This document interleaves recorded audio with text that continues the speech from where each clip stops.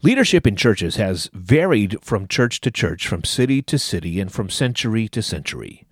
Let's talk about the development of church officers on this episode of the Gospel Gumbo Podcast.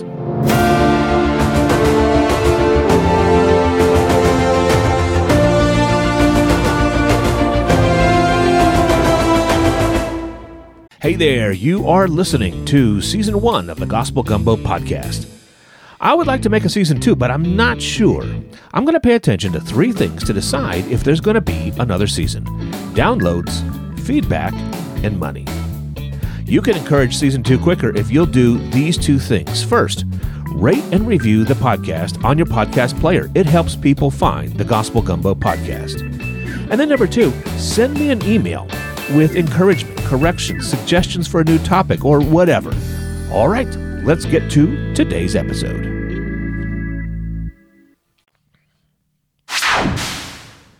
The New Testament talks about various official roles in church communities. Some of the labels seem to have interchangeable titles at times, such as elder and bishop, and other times they seem to be distinct, such as elders and deacons. And then there's one reference that distinguishes between elders who teach and those who don't. In the book of Acts, Paul appoints elders and he instructs Timothy to do the same. And the elders have some sort of responsibility in the church. So from the start, church communities had specific people who were officially in charge and responsible for various specific tasks. Over time, these roles changed as the church grew and expanded and as the culture and historical context changed. I'll talk a bit about these changes, but I hope that you know right from the start that this is a very broad overview, and the specifics of various roles and responsibilities are incredibly complicated and nuanced. Nonetheless, overviews can be helpful. So, here we go. In the earliest Christian communities, the biblical term bishop, which was from the Greek episkopos, was used to designate overseers or supervisors responsible for spiritual guidance. Meanwhile, the term elder or presbyteros referred to the leaders providing pastoral care, and often these were the same people, but sometimes not.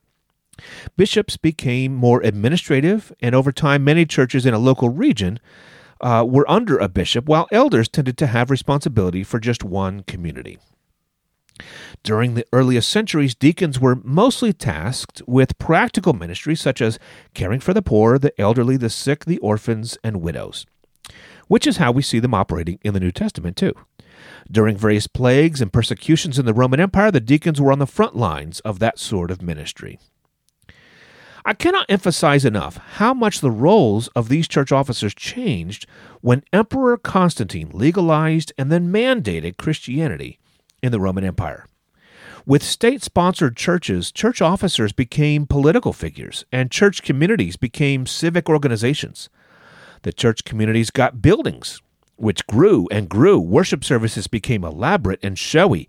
Bishops became more like regional governors, and elders were required to hobnob with the rich and powerful.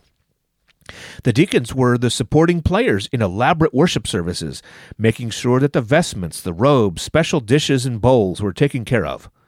Now, not all this happened at once, but it was a process that took hundreds of years. With the state-sponsored churches, everything changed. After the first few centuries, there was another sort of leader that emerged that would later be called doctor in the church. And these were theologians who were incredibly insightful and prolific, such as Augustine of Hippo and John Chrysostom. This was not an official office of the church, really, but they occupied a kind of authority that was different from the offices of bishop, elder, or deacon. These doctors were very important in the establishment of what we consider orthodoxy today, articulated in the theological discourse that was vibrant and often centered around councils, including the councils of Nicaea and Chalcedon. As the church expanded, the role of the Bishop of Rome gained prominence, and by the 5th century, the Bishop of Rome was called the Pope, and it claimed a special place of honor. As time goes on, the Bishop of Rome gains more and more power. Technically, the Pope is still the Bishop of Rome, but Pope has become invested with more and more power and authority over time. This rise in authority led to tensions between the East and the West that helped to fuel the split between the Eastern and Western churches. And so from here, we're going to talk about the Western churches because it's what I know and what probably is most relevant for my listeners. As the decadence and corruption of the state-sponsored churches grew more and more, many people began to be disgusted with the church. Rather than abandoning Jesus altogether, they withdrew and formed somewhat isolated communities away from the corrupting influence of the wealthy and powerful, and thus monasticism was born. It really started in the Egyptian desert and then blossomed in the West with the establishment of Benedictine monasteries. Monks and nuns withdrew from society, dedicating themselves to prayer, study, and work.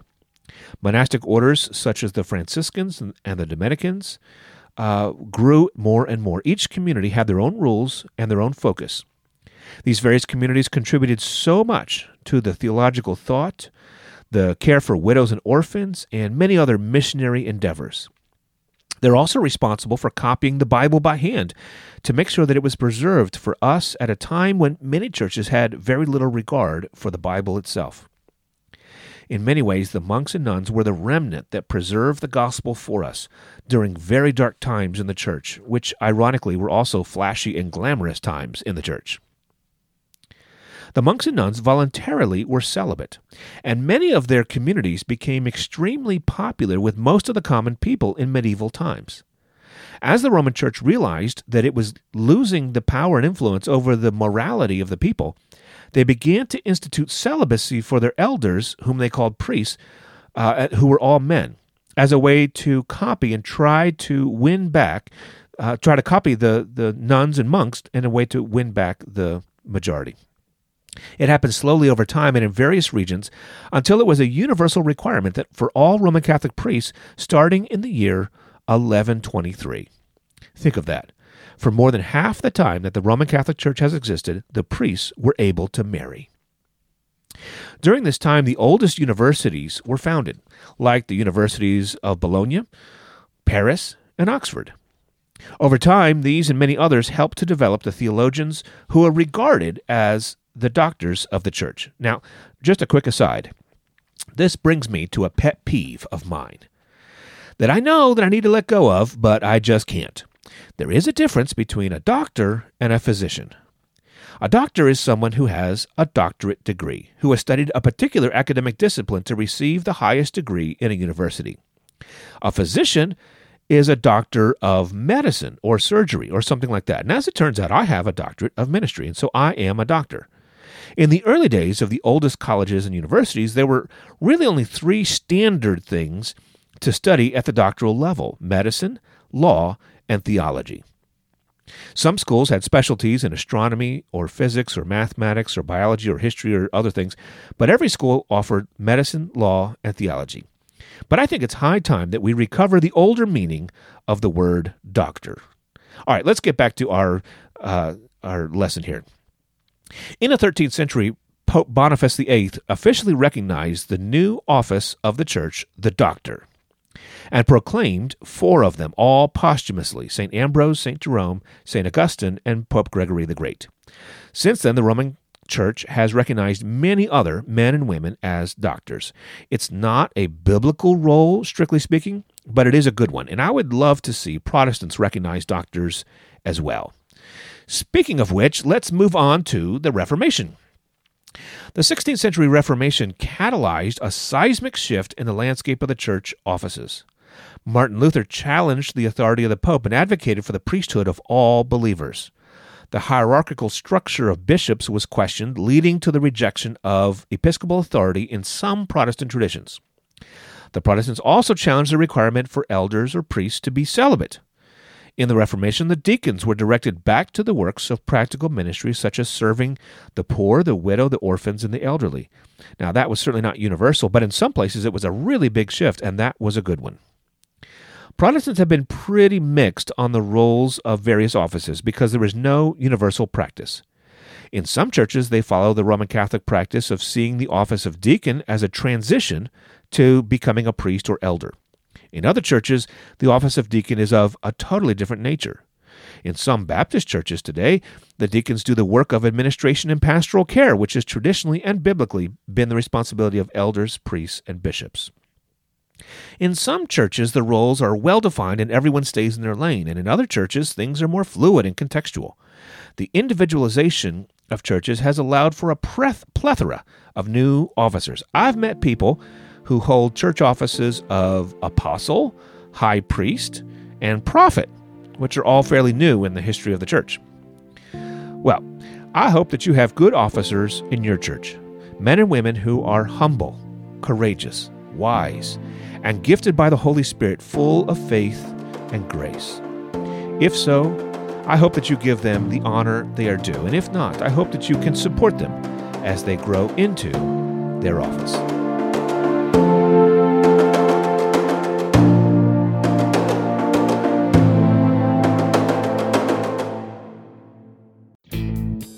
I hope you enjoyed that episode of the Gospel Gumbo podcast.